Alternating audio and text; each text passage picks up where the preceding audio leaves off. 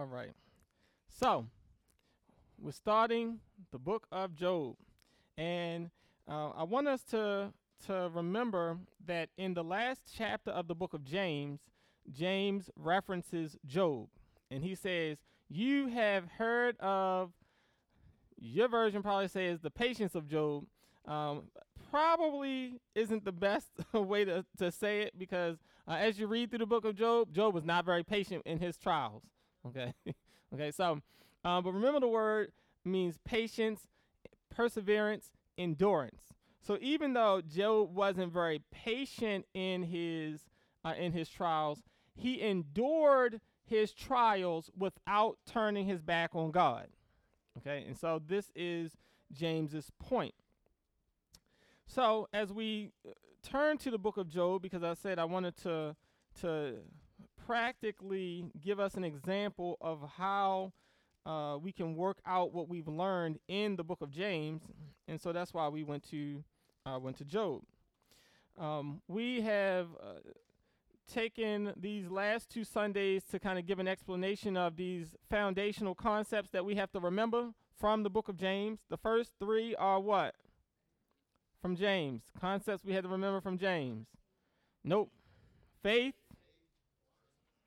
perseverance through suffering, and justification. Okay? So, faith, perseverance during trials and suffering, and justification. Okay? Now, Kelly, what's the other three concepts? Sovereignty, providence, and retribution. Okay? So, faith, perseverance through trials and suffering, and justification, and then sovereignty, providence, and retribution. Okay, so we've taken the last two Sundays to go over those six concepts because we have to keep those things in mind, right? Those ideas are playing out throughout the entire book of Job. Now, over the last 2 weeks, or last couple of weeks actually, since I've been asking people to read through the book of Job, um, everyone is repeatedly asking the same thing. What the heck is going on? Okay, that's my paraphrase. Okay. Everyone is cool with chapters 1 and 2. Okay, we get it. Satan goes to God. God says you can test him. Job suffers. Okay, we understand chapter 42. Okay, Job repents and he gets twice as many blessings as he had before. Okay, now the confusion is chapter 3 through 41. Okay, chapter 3 through 41. Everyone is just like I just don't get it. What's going on? It's just a bunch of rambling, right? For almost 40 chapters. So, what I want to do today is just give you a general outline of what's going on. Okay? I want to give you a general outline of what's going on in the book of Job, and that way you can always have something to refer back to when you get lost. Okay? So, it's just like having a road map. Okay? Now the young ones, they don't understand because we just GPS everything or put something. But back when I first started driving, right, we had to actually have either a map or we would go online and print out the directions on MapQuest. And so we'd be driving and like, all right, and 1.3 miles, turn right. So I would look at my odometer and be like, okay, like, all right, I'm looking to turn. I'm looking for my turn. Okay, so it's going to be the same thing here. Okay, I'm just going to give you an overview, an outline of the whole book of Job.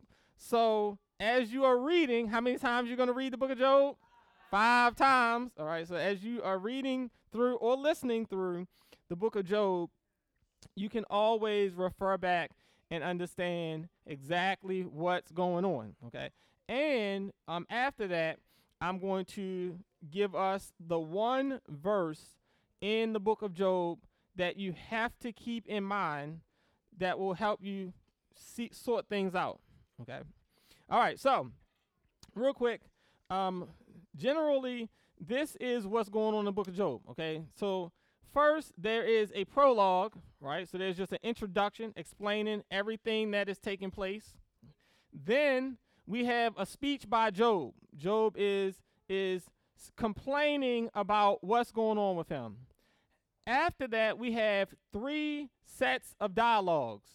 Okay, so Job has 3 friends. His 3 friends show up, and they start talking to Job about his situation. Okay, so you have Eliphaz, he speaks, then Bildad speaks, then Zophar speaks. And every time one of them speak, Job has a rebuttal.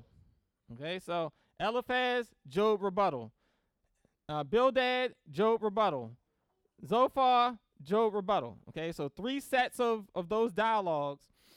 After that, Job speaks again. After Job speaks for the last time, as always, the young person steps up and says, y'all old people don't know what y'all talking about. Let me explain to y'all what's going on. Okay, so Elihu, he tries to explain why Job and all of his friends have got it wrong. Okay, and then after that, we have speeches from God. And God comes on the scene and explains why everybody has it wrong. Okay, then there's the epilogue, there's the conclusion, how we sum all of these things up. All right, now, let's run through these chapters so that you can understand what's going on. So what I try to do is give a summary of each chapter, and that way, or each group of chapters, that way, as you're reading through, right, some people are saying, I'm just reading, I'm in like chapter 23, and I just don't understand what's going on. Okay, so not only are you able to refer back to this, try reading it in a different translation. Okay, so I know we are reading, we always read our scriptures from the New King James Version. Okay, but sometimes our more literal translations don't always capture what is being the expression that comes across in Hebrew poetry. Okay, so you may want to switch to a different version. Maybe read it in the Message, right? Or read it in maybe the New Living Translation. Find a translation that is easy for you to understand what's going on, and I think that would be helpful as well. Well, the Amplified Bible, right. Now, I will say you cannot study, right, using the more modern translations like Amplified or the Message, New Living Translation. If you're going to actually study the passage, it would be better to use like New King James or New American Standard, and then supplement your study by adding those other translations in. Because again, a lot of the more modern ones, like Amplified or the Message, they're just paraphrases of the English translation, not translations from the original. All right, so if you're actually studying, you want something that is being translated word for word from the original. But for devotional purposes or to get a better grasp or understanding, if the versions are difficult, then you can try to work with like the Message or the Amplified Bible, New Living Translation, things like that. Okay. So the prologue, the introduction, chapter 1, chapter 2, everyone pretty much understands all of these things. We have an introduction. Okay, so we get to learn who Job is. We learn about Job's righteousness, right? Then you have this heavenly court scene where all of the angels, including Satan, come before God, right? And we all know the details of that. After that, Job loses his possessions and his children. Chapter 2. There's, again, a heavenly court scene, and then followed by Job losing his health and then his three friends, or as Job calls them, his three worthless counselors, are introduced. All right. Chapter 3. Okay. Again, all I'm going to do is just walk you through this. We'll start the sermons next Sunday. I want to make sure that everyone has these things. If you need to ask a question, stop me, ask a question. All right. I want to make sure that we have this overview in our minds. Everyone has been in kind of a fog. All right. So I want to make sure that we have this cleared up.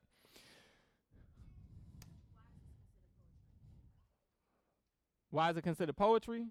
Because it's written in Hebrew poetry. That's just that's just it.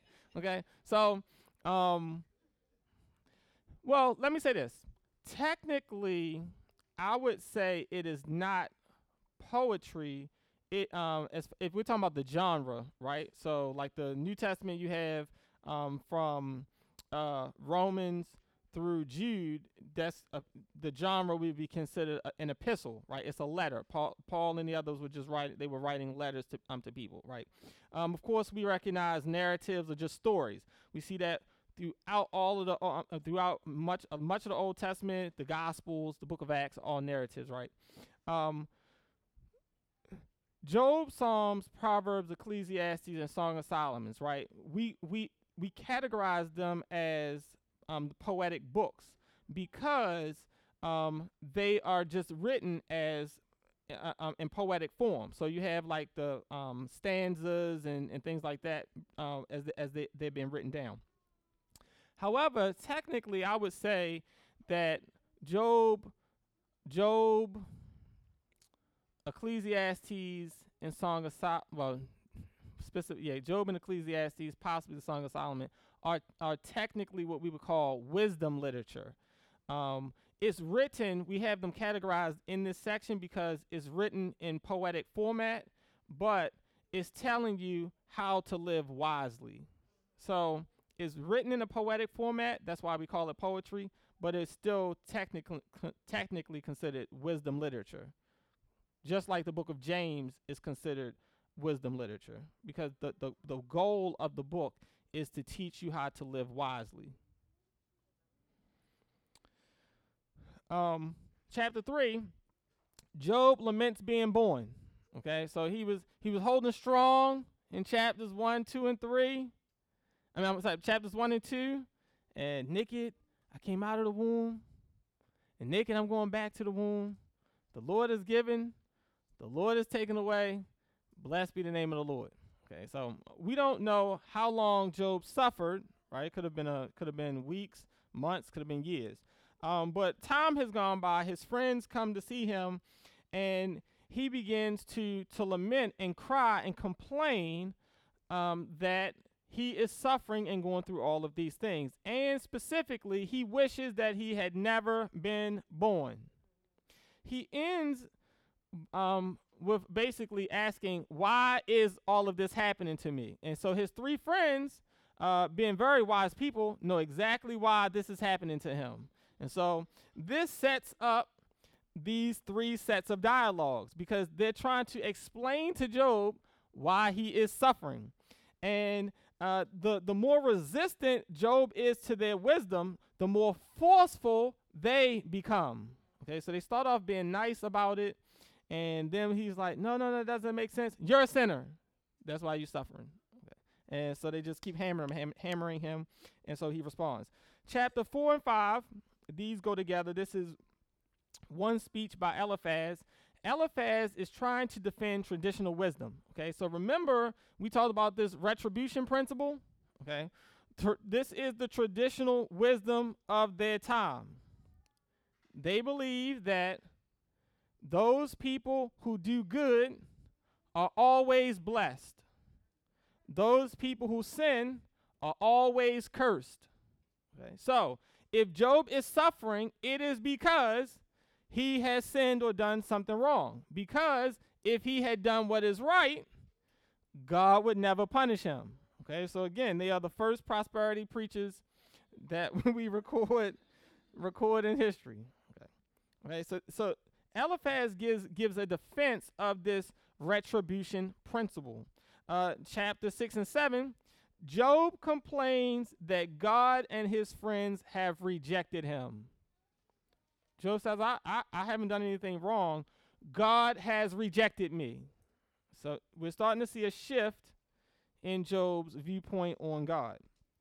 Chapter 8, Bildad asserts that God is just and Job is unjust. Job, do you hear yourself talking? God is righteous. You are not. Okay. Chapters 9 and 10, Job discusses the mystery of God's sovereignty and justice. Chapter 11, Zophar discusses the transcendence of God. So he talks about how God is lofty, he's high, he's seated on the throne, right? And what is your sin to God, or what is your righteousness to God? You cannot hurt God by your sin, and your righteousness doesn't benefit God in any way. Okay. Chapters 12 and 14, Job discusses human frailty and transience and the arbitrariness of God. God is just random. We believe that God is consistent. He's always righteous, always just, always blesses those. But it just seems like God is just random. I've been doing all of these right things, and God is not blessing me. And it seems like the people who are sinning, God blesses them. God is random. He's not who we think he is. So that ends the first set of dialogues. Okay? You see, Eliphaz, Job, Bildad, Job, Zophar, Job. Ends the first set of dialogues. Now, second round starts in chapter 15.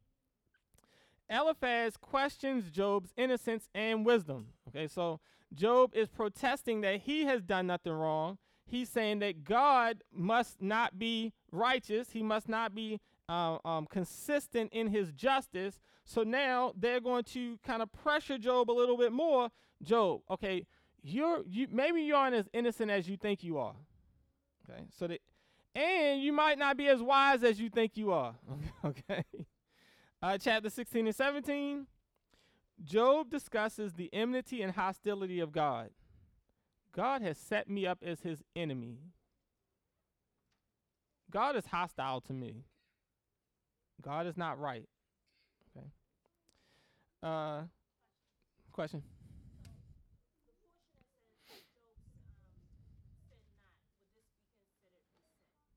Yes, I think that Job is still sinning. So in chapter 1 and in chapter 2, it says that Job, in all of these things that he said, he did not sin with his mouth. I think that is specifically referring to what he says at the end of chapter 1 and chapter 2. So in chapter 1, he says, verse 21, naked I came from my mother's womb, naked I shall return there. The Lord gave and the Lord has taken away. Blessed be the name of the Lord. Verse 22, in all this, referring to what Job had just said about the Lord, he did not sin or charge God with wrong. So I think it's specifically referring just to what Job says. He is attributing, his pain and suffering to God. Even though we know that Satan is the one who is bringing this stuff against him, Job attributes this pain and suffering to God. And the author is telling us Job is not sinning. He's not wrong. It has come from God. Now, that does not mean that every single thing that Job has said isn't sinful. Okay, so from chapter 3 to where he ends in chapter 31, right? Job says a lot of stuff that's wrong. God is not righteous. God is not just. God has set me up as his enemy. God is punishing me. I have done nothing wrong, so God must be wrong. And I need a mediator to go to court between me and God and figure out which one of us is right. Okay, so Job says a lot of things that's wrong, in the middle chapters, so that when we get to the end, right, God starts off his speeches correcting Job, And by the end of chapter 42, Job is repenting, right? He's confessing and turning away from his sin. So Job does end up sinning with the things that he says. But technically, God is not angry with Job because Job is wrestling, right? He does not turn away from God. He's wrestling with his pain. So you have to remember there are many things throughout the book of Psalms that we call lament psalms, right? So this is all Job is doing. He's lamenting. He's complaining about his circumstances. He goes too far in his complaint, okay? But God is not upset with Job for his complaint and his lament.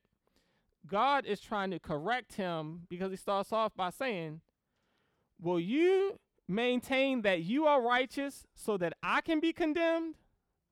Right? That's God's issue. You're not going to slander my character so that you can look good.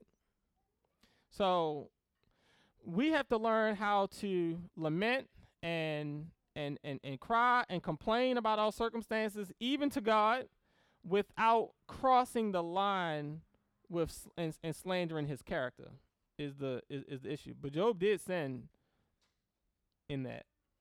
Mm-hmm. We have no idea who wrote the book of Job.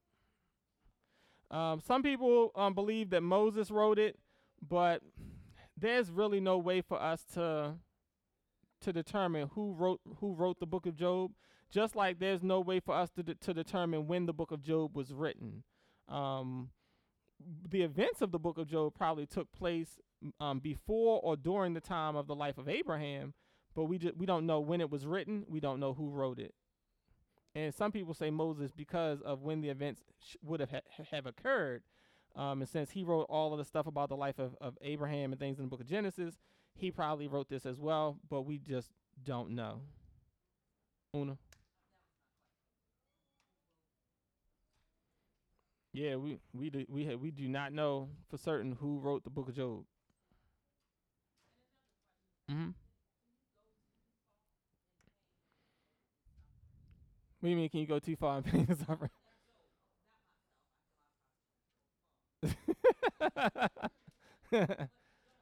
Mm-hmm. Yep.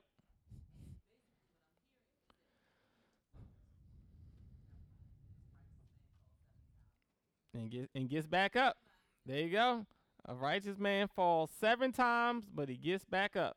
So that got yep. You can be righteous and still fall.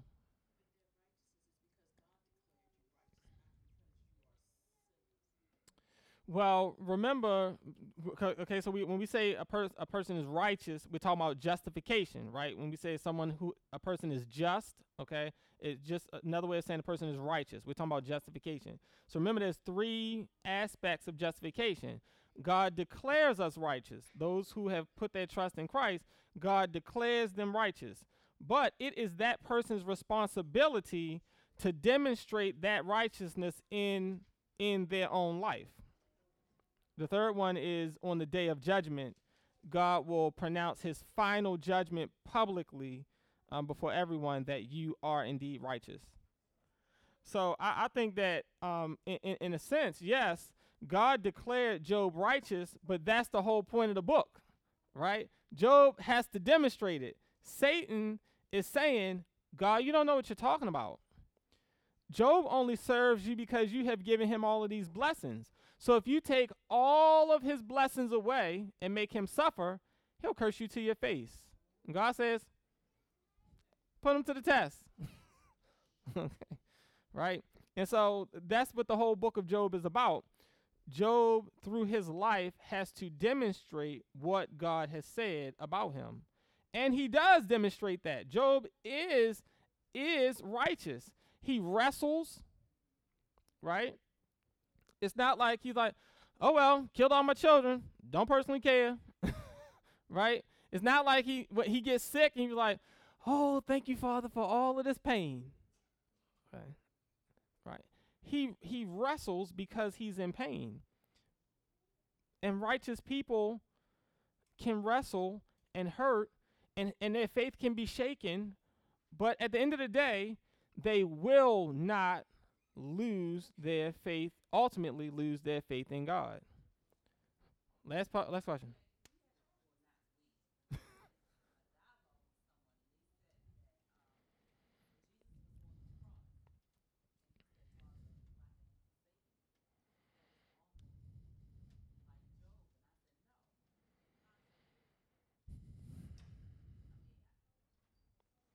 Um,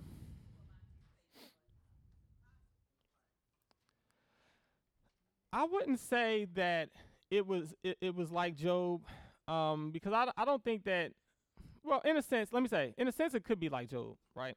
Um, Jesus, of course, is fulfilling prophecy. So all of the statements that he's making were prophesied, like in Psalm 22, right? He's quoting from Psalm 22 when he's on the cross when he says, um, uh, my God, why have you forsaken me?" Um, so in a sense, in his humanity, right, he is expressing the rejection and separation that he's feeling from the Father, right?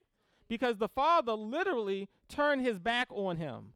And for all of eternity, he had experienced this relationship with the Father, right? Even John chapter 1 says that he is in the bosom of the Father, right? And the idea is of a child that's being nursed in his mother's womb. Like he was that intimate and close with the Father for all eternity, and now the Father has to turn his back on him.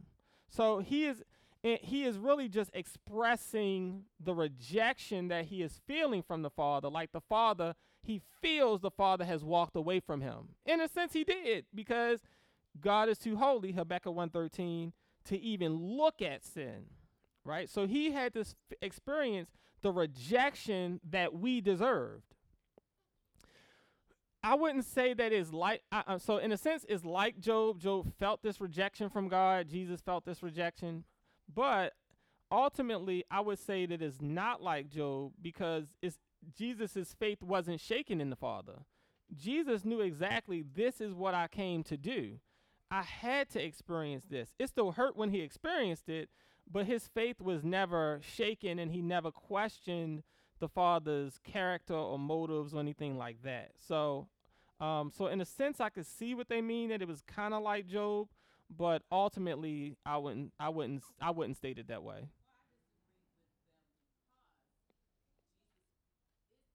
Mm-hmm. Right.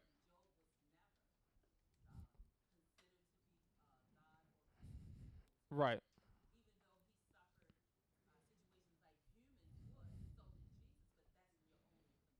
Right. Right. Mm-hmm. Here's a question.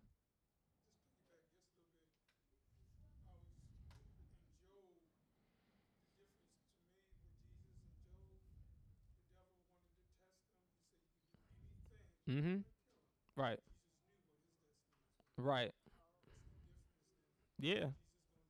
Right. Yep. So in a sense, God said, like Job, you can do anything you want to him, just don't kill him. God said to Satan, kill him. Right. Right. Right. Right. Mm-hmm.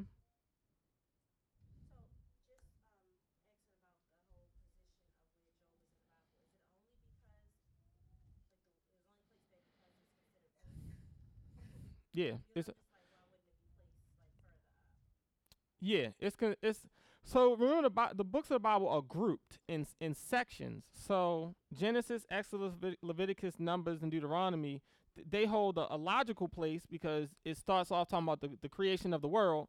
It would seem odd if the first book of the Bible started with, there was a man from the that lived in Uz, and he was righteous. He'd be like, well, like, when did all of this happen? And then, like, the second book says, in the beginning, God created the heavens and the earth. You're like, somebody should have switched that around. Okay. So, nope. Leviathan, Behemoth.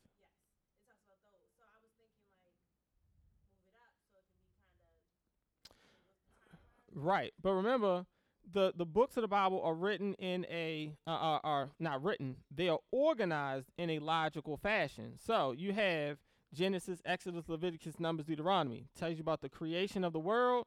Tells you about the origins of the nation of Israel and how they got to where they are. Right. Then you have those are the Pentateuch, right? The Pentateuch, first 5 books of Moses. Then you have your historical books. It ends with Moses dying, right? And they need to enter the promised land. If they inserted a book about Job, you'd be like, where did this come? Like, where is this coming? Like, who is Job? Why is he in the promised land? Like, what? Like, what's going on with that? So they just continue with Joshua, Judges, Ruth, so like to tell the history of the nation of Israel.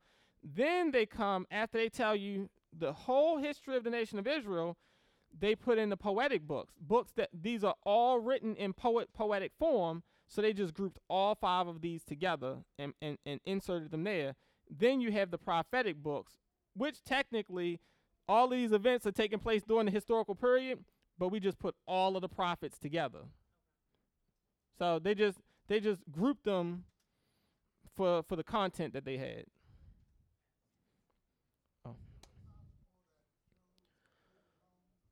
Job wrote his own book. It's possible. It's possible. Job once say, "Let me tell you what I've been through."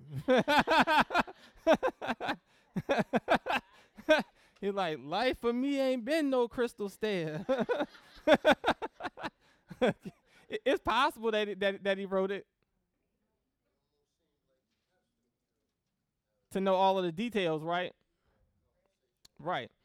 Now, I don't believe that all of that Job and his friends said everything in the book the way they said it. Okay, I don't think that they sat down and had a conversation in poetry. Right, right.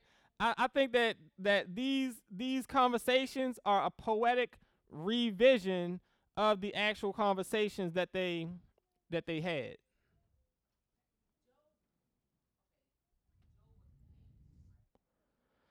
Some people speculate that Job was a king. I mean, it's possible, but we don't know for sure. I think in one of the chapters, what chapter is it? Might be around maybe chapter 12 or something like. There's a reference to how he was sit right. He would sit as the head among the princes or something like that. And so people speculate that he was a king, but I don't know if that's accurate. It's possible.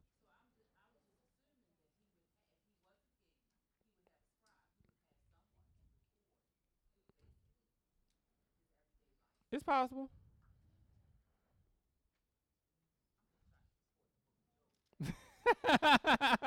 Wait, Nala and then Tanya.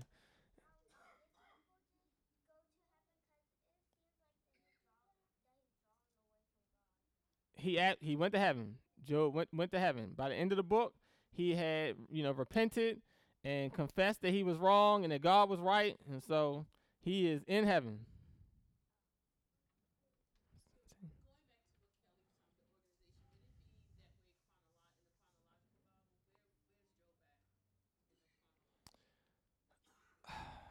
I'm not sure.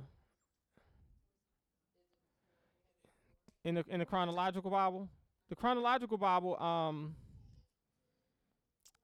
Miss Dorothy, can you? I'm on my desk and grab my chronological Bible.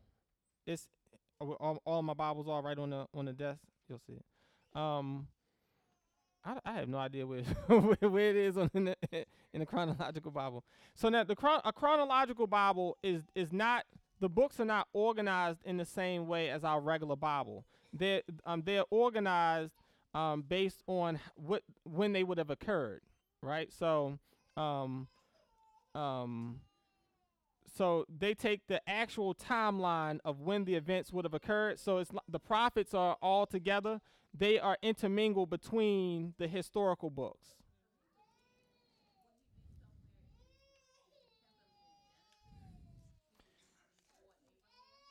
Possibly, yeah. And the reason that we say that that his life would have taken place around the time of Abraham is because when he starts to when in chapter 1 when it explains his what is this thing? In chapter 1 when it explains his wealth, it doesn't use terms of money. It talks about the number of livestock he has. So it is early on before money was introduced into Palestine. So his life would have been his life his these events would have occurred either around the time of Abraham or before the time of Abraham, because even in Abraham's life he was using shekels and money, so it probably took place before the life of Abraham. Does it say? Let me see this. Any other questions while I'm looking this up? I might have to look this up after church.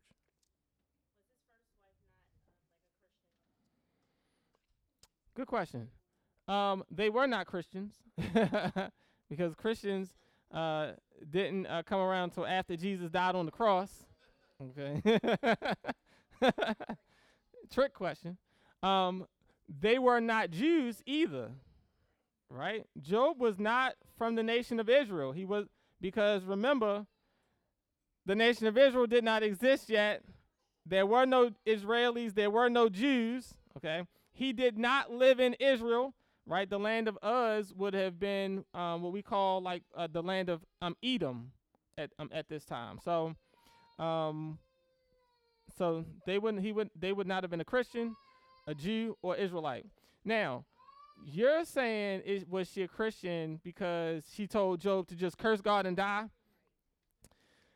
I think what's happening here is, if you notice, Satan is not mentioned after chapter 2 of the book of Job, right? However, I think that Satan is orchestrating all of these events that are taking place. So Satan was definitely using his wife, right? Because he told God, if you take everything that he has, he will curse you to your face. And then his wife comes along and says, why don't you just curse God and die? Right? So you gotta be real careful who you marry. gotta have the right one. Okay.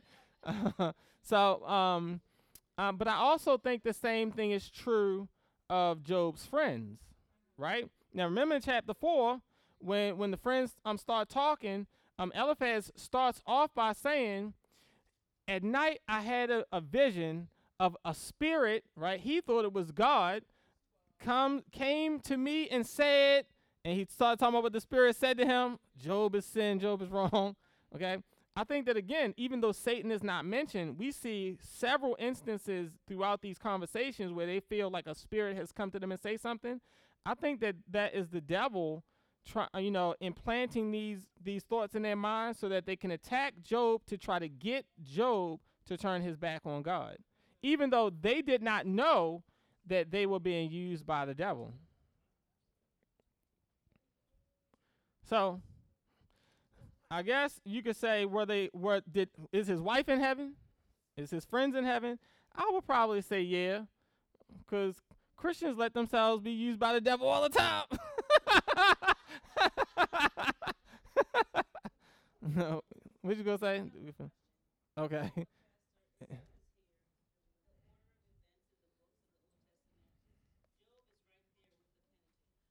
Right.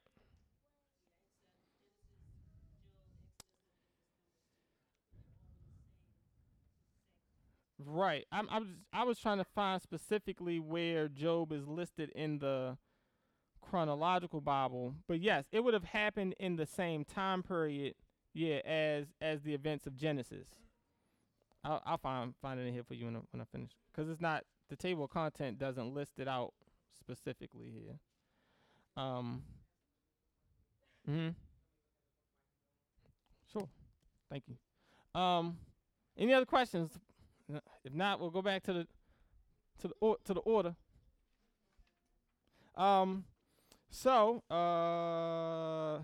verse 18, chapter 18, Bildad discusses the fate of the wicked. Okay, if you wicked, you going to hell. Okay, that's his point, right? You're going to die. You're going to go to hell. Okay.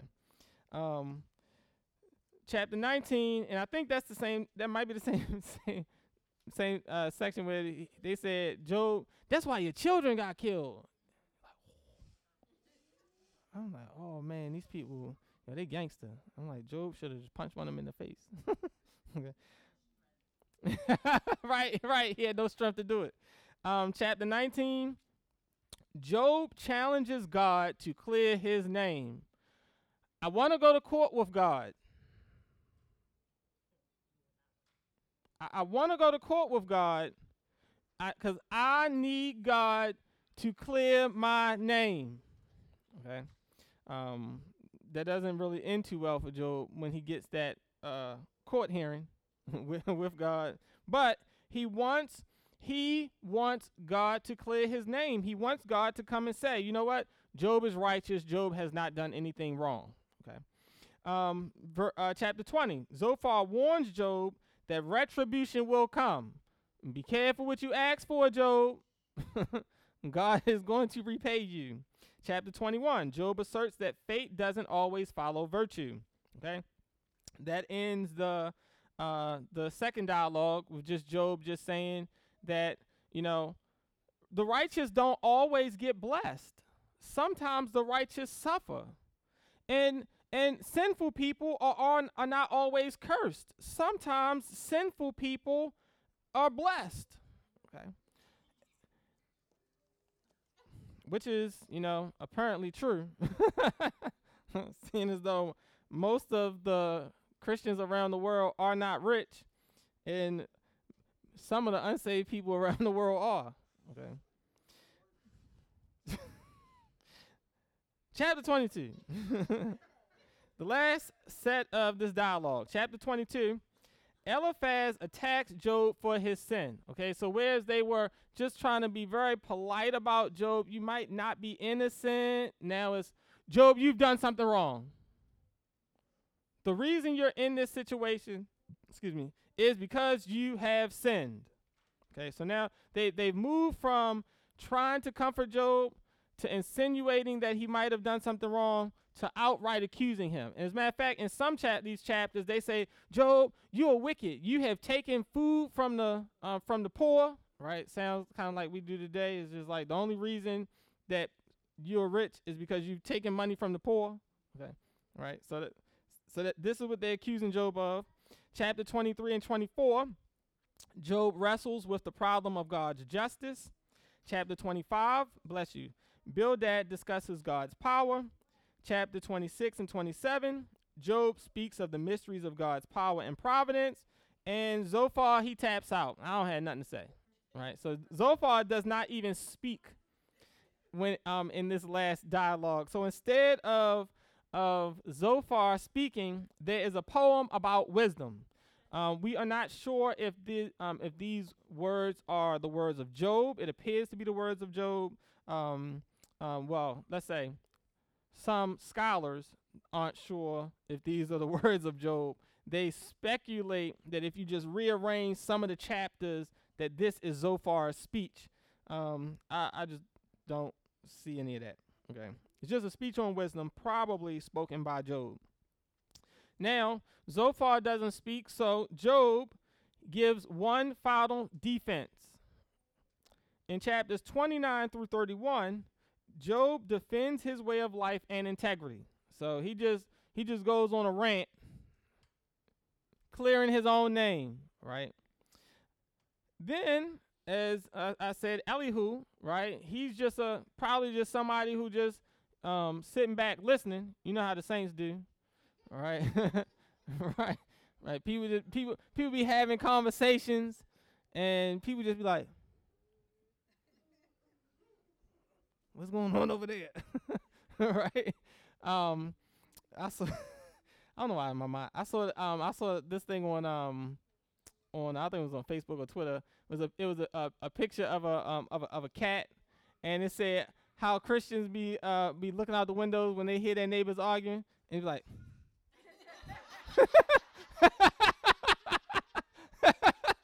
the cat was like, looking, right? So Zophar is sitting here listening to this conversation, minding their business, and so he decides, none of y'all know what y'all talking about. Let me explain to you real wisdom.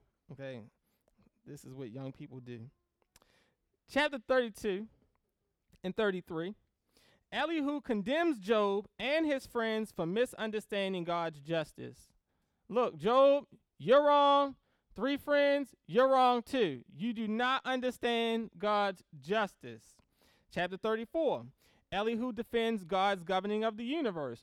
God knows how to govern his world. Chapter 35. Elihu asserts God will not appear to Job. Job, you keep asking for God to appear to you so that you can question him. God will not appear to you. This is proof that God is not speaking through Elihu, because God does show up. And Elihu disappears. Right? Because at the end, you see Job's 3 friends, but, Elihu must have had an appointment. He just, moseyed on along. He eased on down the road. Okay. Chapter 36 and 37, Elihu discusses God in terms of creation and providence. Okay.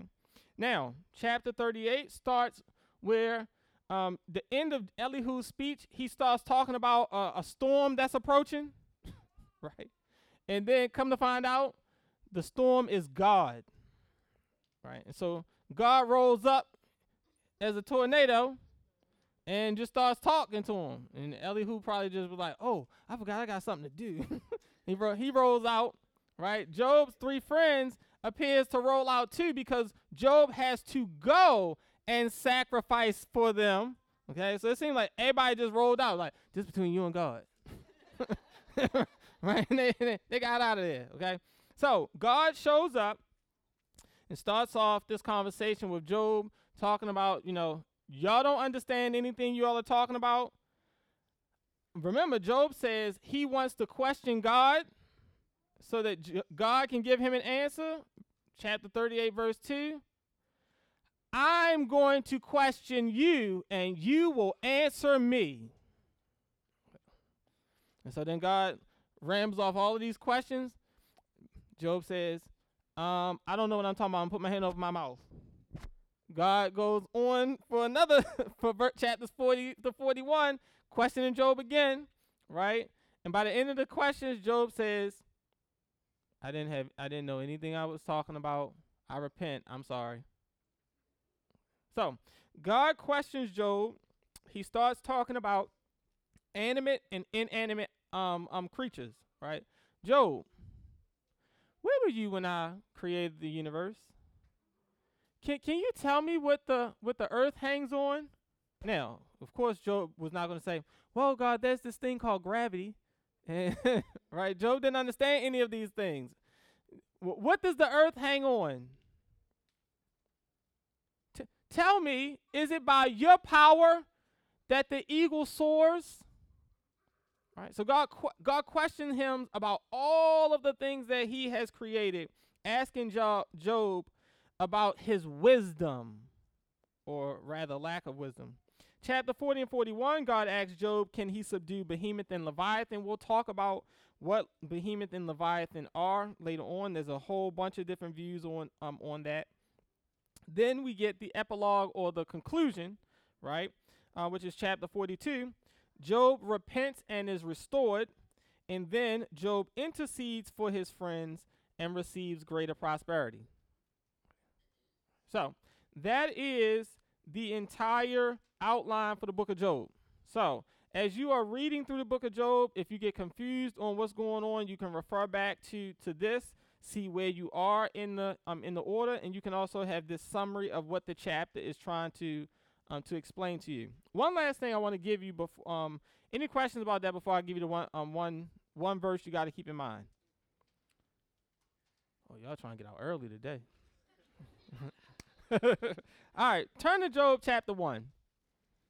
Turn to Job chapter 1.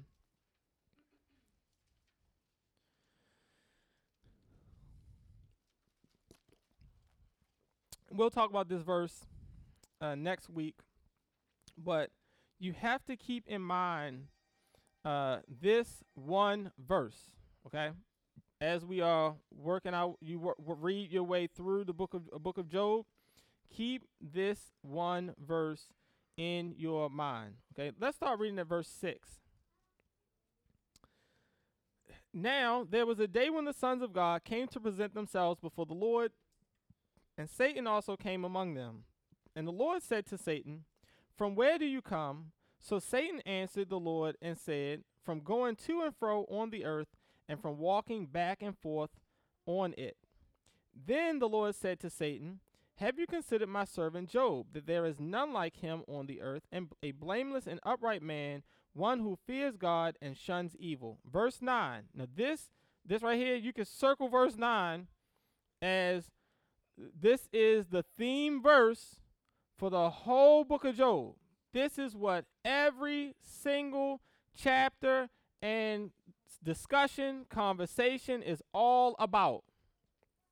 So Satan answered the Lord and said, "Does Job fear God for nothing?"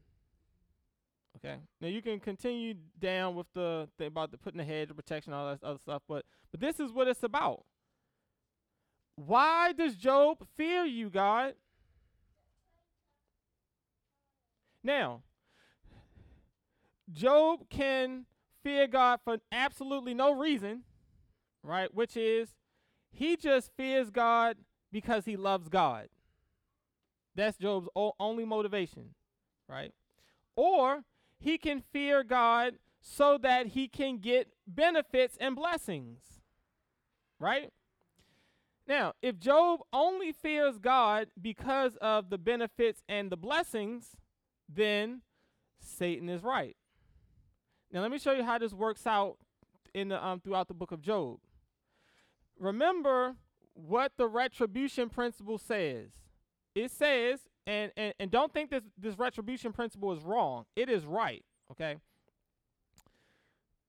God desires to bless those who are righteous, and God desires to punish those who sin. Is those two statements wrong? Are those two statements wrong? No, they are absolutely correct.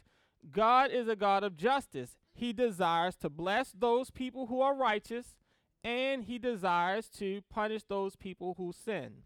Okay. The problem is, does God have to bless every single righteous person now, right? Or, that's the prosperity preaching, that if you pray right, you have enough faith, you give enough money to me so I can get my Bentley. If you do that, God's going to bless you right now. Okay. Or does God have to bless you sometime between now and all of eternity? And if you sin, does God have to punish you the moment you sin? Or can he punish you anytime between now and all of eternity? Right? So it's not that this principle is wrong. It's that his friends don't understand the application of this principle, nor does Satan understand the application of this principle, right? So, does Job fear God for nothing? And this is what his friends are trying to get Job to do. They're saying, Job, God desires to bless those people who are righteous. He wants to punish those people who sin. Now, the flip side is, if you are suffering, it is because you've done something wrong. And if you are prospering, it is because you are righteous. Now, the second set of questions, is that absolutely true? No. Because there are a whole bunch of sinners that are absolutely prospering. Look at Bernie Madoff. For decades, stealing $50 billion, riding around on private yachts and all kinds of stuff, right? Sinning, but he was prospering. And there are a whole bunch of people who live righteously, and they struggle. Now, think of what his friends were telling him. Job, you had to do something wrong. All you got to do is admit you did something wrong, and God will bless you again. Just admit you did something wrong, Job, and God will bless you. Because if you repent, that's a righteous thing, and God is going to bless you. You'll get the benefits back. Now, if Job had said, you know what, you're right, God, I must have did something wrong, that would have proved the devil right, that the only reason Job is staying around is because he's waiting to get something back from God. But Job didn't do that. He maintained, I didn't do anything wrong. Now, he went too far by saying, I didn't do anything wrong, so God must have did something wrong, right? But he maintained his integrity. Remember what his wife said. Why do you keep maintaining your integrity? Just curse God and die. I didn't do anything wrong. I'm not going to admit that I did something wrong when I know I didn't do anything right, didn't do anything wrong. Because if he had confessed just to get the benefits back, he would have proven Satan right. Okay? So that's what the conversations are about. That's what every conversation is about. Job did something wrong. Just repent. God will bless you. I didn't do anything wrong. Job, just say you did something wrong so God can bless you. Didn't do anything wrong. Just say you did something wrong so you can get the blessings, Job. Don't you want to live? You want to keep being you want to keep having this pus running out all of your sores, and then it dries up and you got to get the pottery and scrape off the ashes? You want to keep doing that, Job? I didn't do anything wrong. And because he maintained his integrity, he proved he was not serving God just for the benefits, that he just stuck around just because he loved God. Anyone see that? All right. Questions? It's not my fault y'all not getting out early. Kelly. Part one of your last question. Go ahead.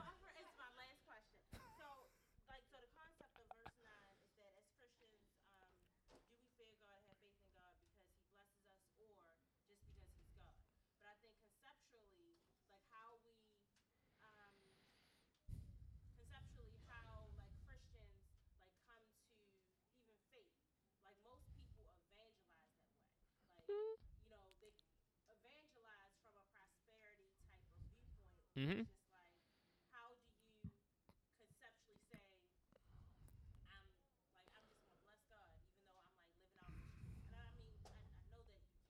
Mm-hmm.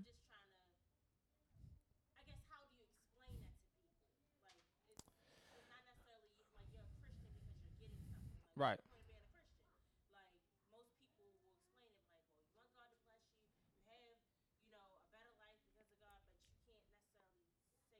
Right. That's well, yes. We're going to spend a couple minutes on the application of this verse, right? Because I'm going to ask you, why do you serve God? Right? Satan is asking God, why does Job serve you? Right? That's the question each one of us has to answer. Right? Why do we serve God?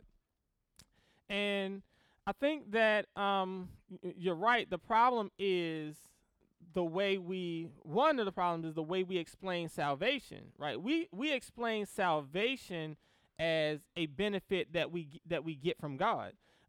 We explain it as like fire insurance. It's like, you want to go to hell? I don't want to go to hell. All right, pray this prayer. All right, well, what am I gonna do after that? Nothing. All you got to do is pray this prayer, and you won't go to hell. I'm like, okay, I'm gonna pray this prayer. God, forgive me my sins. Come into my heart. Save me. Amen. Okay. All right. Now, you saved. You're going to heaven. All right. Now we need you to come to church. Whoa! You said all I had to do was pray a prayer. Well, we need you to read the Bible. You said all I got to do. You got to stop sinning. You said all I have to do is pray this prayer. And God was going to just dump salvation on me, right? Now we add to, because a lot of times people come to Christ with like, Oh man, my marriage is falling apart. Oh, I got this problem. Oh, I'm sick. God wants to fix your marriage. He can heal you. He can do all of these things. Oh yeah, just pray this prayer and God is going to do all of that stuff for you. And then you pray the prayer and then your marriage still be messed up.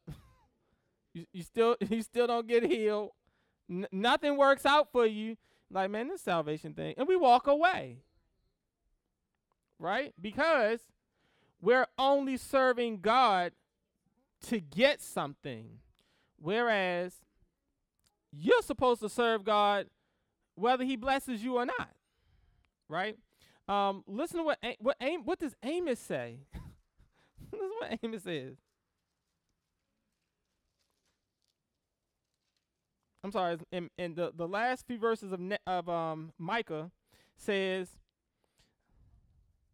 wait a minute, am I wrong? My Bible, it is Amos.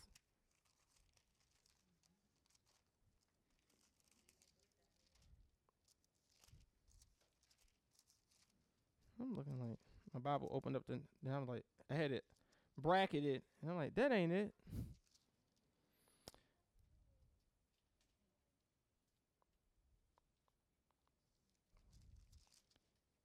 Am I crazy?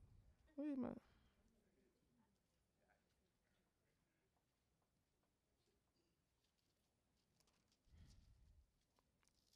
I hate when I read something and then I'm like, that ain't it. um,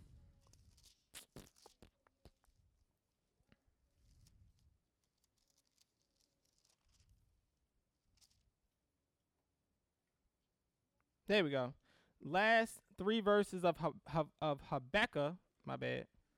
He says, though the fig tree may not blossom, nor the fruit be on the vines, though the labor of the olive may fail, and the fields yield no food, though the flock may be cut off from the fold, and there be no herd in the stall. Okay, so if God takes all of my blessings that I work for, yet I will rejoice in the Lord.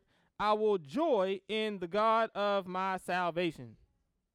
So routinely throughout these passages, they just say it doesn't really matter if God blesses you or not. He wants to, he's going to bless you. But if he doesn't, if you just happen to be that one person that, not one person, it'd be like the millions of people, like Hebrews 11, they died in faith, not receiving the promise.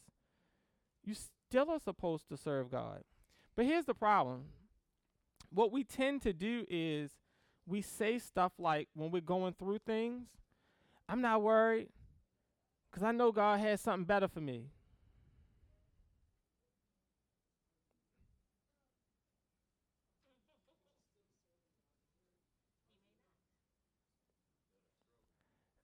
He may not. He may not have something better for you. He may just want you to struggle with this for the rest of your life.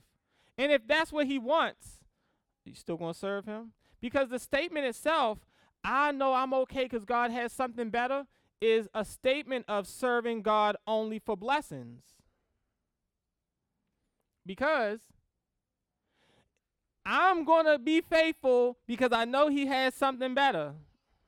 So if God comes and says, I ain't got nothing better for you, I ain't got nothing for you, most times we turn and go on and do our own thing, right? So I agree that I think part of the problem is the way we explain Christianity. So this is the way, because you asked, well, how are we supposed to do it? I think that we're supposed to do it the same way Jesus did. Jesus did not go to people and say, hey, you want to go to heaven? You want to go to heaven? All right, pray this prayer. Jesus came and said, repent. The kingdom of heaven is at hand. Nobody who comes to me and turns their back on me is worthy of me. If you don't hate your mother, father, spouse, your own life, you're not worthy of me. But Jesus, I want to come and follow you. But my father just died. Can I go bury my father? Let the dead bury their own dead. You come follow me. Jesus, what can I do to have eternal life? What does the commandment say? It says, honor your mother and father. Love the Lord with all your heart. Get it? All those things, I've done all those things from my youth. What else do I lack? Sell everything you have, give it to the poor, and great will be your reward in heaven. He's like, oh, no. Right? And he walks away because Jesus' point is that if you have fulfilled all of the commandments, you would have no problem selling what you have to help the poor, because that's the purpose of the law, loving your neighbor as yourself, or the second part of the law. But when you say, no, I'm not interested in that, because it says he had great possessions, right? Not one time do you see Jesus, oh, wait, come back. Look, come back. No, come on. No, I'm explaining to you differently. Jesus just said it. Look, you want to be saved? Salvation is not about you. Salvation is about honoring God. The reason God saves you is so that you can glorify him. If he blesses you, that's great. If he takes everything you have, that's great. If he tells you sell everything you have, give it to the poor, do that, because great will be your reward in heaven. You might not get nothing here on earth because this is not your home.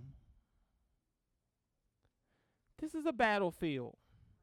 And soldiers on battlefields, they don't build mansions and get BMWs and ride around as people getting shot. So if God blesses you, make sure you take what you have and use it to benefit others and glorify God. If he gives you nothing and you have pain and suffering, honor and glorify him in your pain. Now, this is what's going to happen. 90% of the people are like, no, that's not what I'm saying. I wasn't here for that. And so what we see is churches in America are emptying out. They're like, no, what's going on here?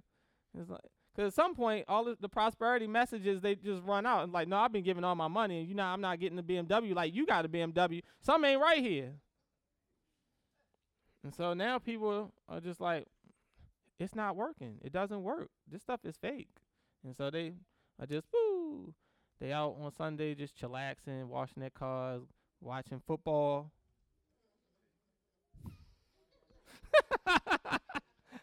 With y'all minds on, they like, look, he going a little long today. Like, we got this game going on. Okay.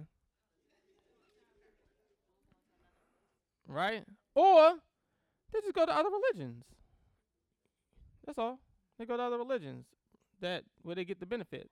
Or what most people do is they hold on to their Christianity, and they tell, like, I've been having a bunch of discussion with people. I don't need religion to have a relationship with God. I'm just spiritual. I'm like, girl, bye. Nope. So what's going to happen when you tell people that is that you see the real them. It's like, no, if I get no benefits, I'm not for that, you know. Or as I said yesterday, we talked about this in cell group, not this topic, but this example. When you pray, why do we stop praying? It's oftentimes because God doesn't say yes, right? When you spend time with God, is the bulk of your time that you spend with God asking God for something? God bless me. Let me have a good day at work today. Heal my son. Do this, God. Do this. Then just get up and walk away. You don't sit and listen for God to speak. Why is it that well, I don't have all day to sit there, so I only have a little bit of time, so I just pray and ask God for what I need? Well, if you only have a limited amount of time, why spend that time reading the Bible or praying? Why not just spend it in praise and worship to God? Why spend it getting something? I'm reading the Word. I'm learning something from the Word. I'm asking God for what I need. Why is it that if, I'm sorry I had to use this example. I used this example yesterday, so I'm not bringing it up for any particular reason. Why is it that when church starts at 11 and the sermon starts at 11:30, many of us walk in right before the sermon starts to get the word. Because getting the word is about who? Me. But prayer, praise, and worship is about God. So I can come in late and miss the part that's about God. As long as I get the part that's about me, we fine.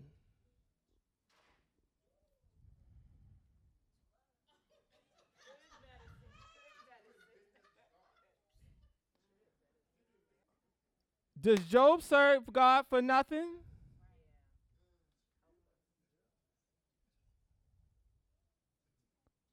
Why do we serve God? When you read the Bible, why do you? Anybody read the book of Leviticus? Because I'm about to do a study in like Leviticus 19 and there's a who people. I don't know what's in Leviticus. I don't understand Leviticus. We understand like chapter 42 of Job when Job gets twice as much as blessings as he had before. Why we ain't reading Leviticus? Why we ain't reading Deuteronomy? We got Ephesians down though. He has blessed us with every spiritual blessing in the heavenly places. We got all of those prosperity verses. I'm the head and not the tail. I'm above and not beneath. Right? We got Deuteronomy 28 down. What about Deuteronomy 1 through 27? The whole way we go about doing Christianity has nothing to do with God. That's the problem. And that's why the world is like, I'd rather be a Muslim. Why? Well, where's all the black men? Why are they all in Islam? Because Islam gives them something they can commit to. And we're so wishy-washy in the church. It's like, I'm not going to commit my life to something if you're not willing to commit your life to it. Why do we serve God?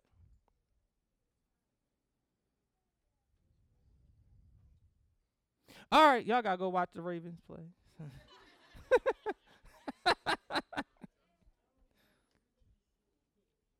So, Job is about every single one of us, right?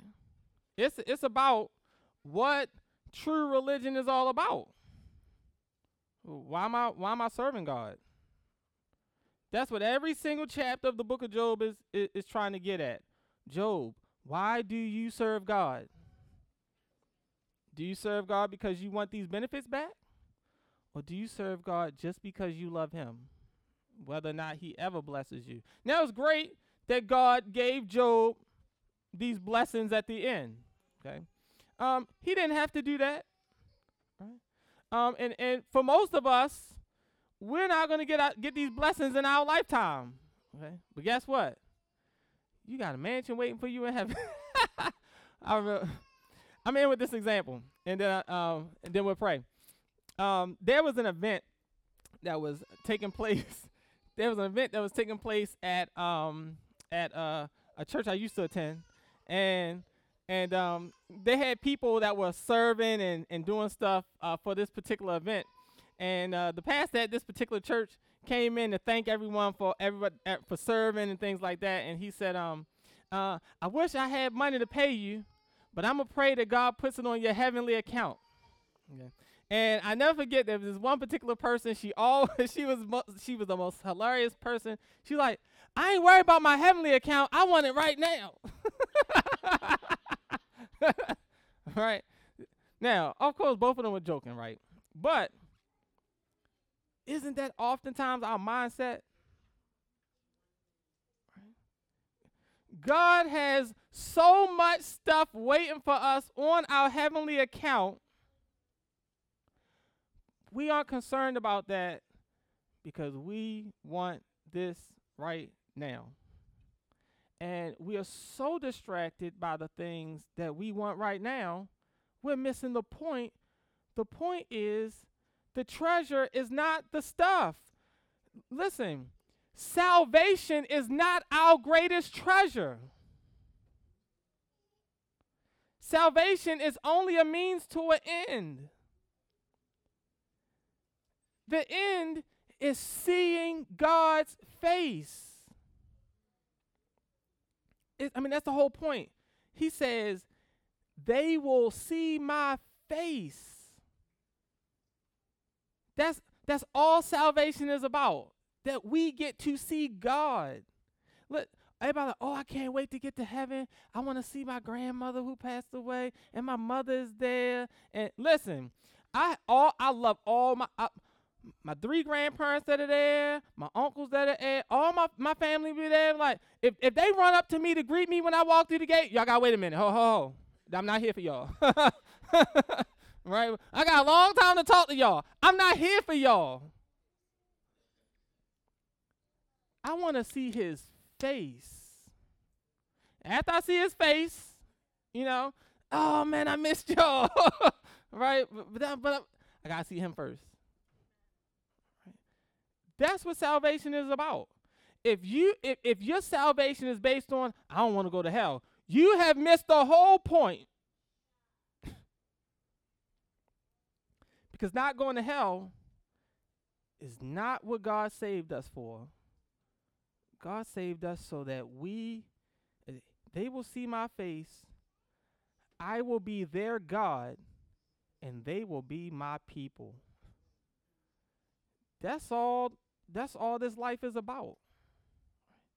And if he gives us nothing, God forbid, he turns the whole events of the world around so that we move back to the first century where they taking Christians and feeding them to the lion, dipping them in wax and putting them up on the wall and setting them on fire as candles. If they start doing all of that again,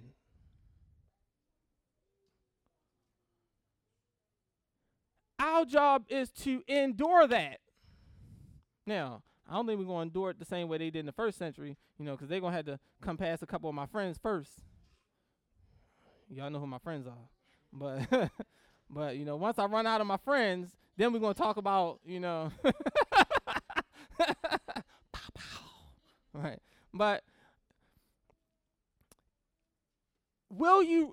if they say, look, we're going to feed you to the lions if you don't turn away from your faith in God.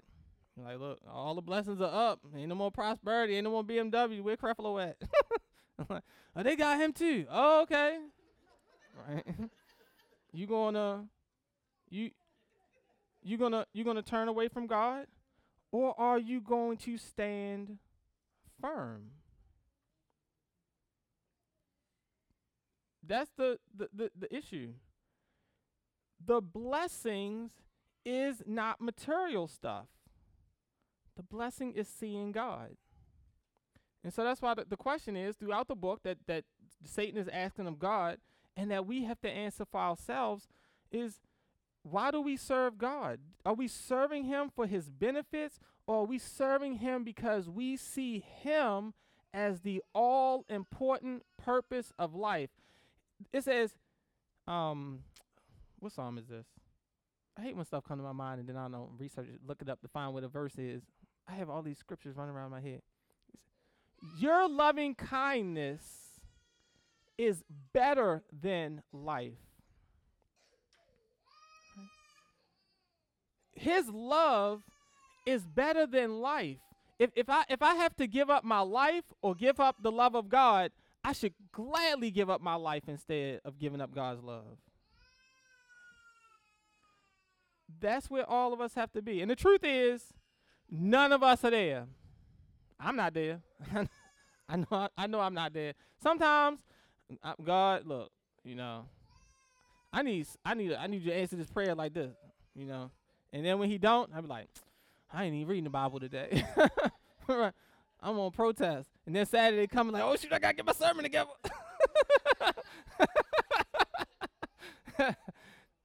But look, as we are, remember the whole point of this, and I'm gonna stop. The whole point of us going through the book of Job is to apply the stuff that we have read in the book of James, right? It's looking at practical application on the principles we learned in James. So when he talks about enduring tests, enduring trials, how you treat people, even if God doesn't answer you, how are you going to respond, right? Endurance. Well, we're watching it play out in Job's life. We can cry, we can complain, we can murmur, God, why are you doing this to me? All of that is within the bounds. Just don't walk away. Okay? Just don't walk away. Wrestle with God in your pain, but don't turn your back on him. Father, we thank you today for allowing us to come again and to spend time reading your word, discussing these things. I pray, Lord, that you would help us as we apply these things, because the truth be told, all of us struggle with the things that we'll be seeing in the book of Job. All of us struggle. At points in time in each one of our lives, Lord, we are only serving you for the benefits that we receive. We don't openly say that. We don't always recognize that's what we're doing, but Lord, we are our flesh. We need things. And so oftentimes we come to you just for what we need. And we don't take the time to spend with you just because of who you are. I pray, Lord, that you would keep working in our hearts and in our minds. Help us as we look at the life of Job. Help us to see ourselves in the story. Help us to consistently ask ourselves in each day and in each circumstance, why am I serving God? Am I serving God just for him to answer my prayer, or am I serving him even if he says no? Just because of who he is. I pray, Lord, that you would help us to see you as our all glorious treasure. You are the goal of all of our lives. You are the goal of eternity. And I pray, Lord, that you would help us to start living our lives totally focused on you now, because that's what life will be like in eternity. Lord, I pray that you would keep working with us. Help us to know that we all will fall and we all will fail. And sometimes we will wrestle with you, and sometimes we'll complain. Sometimes we'll cry. Sometimes we'll step over the line and we'll accuse you of things that's not in your character. And yet you will never throw us away. What you long to do is the same thing you did with Job. You want to reveal yourself so that we can see you for who you are, and even in our pain, have a more intimate relationship with you. And I pray, Lord, that becomes the desire of each one of our hearts. We thank you now, Lord, for all these things, asking that you would give us wisdom, knowledge, and understanding as we read through Job and as we look through Job on our own and in church. Open our eyes so that we can not just see Job's relationship with you, but that we can see our relationship with you more clearly. We thank you now for all these things in Jesus' name. Amen. Amen.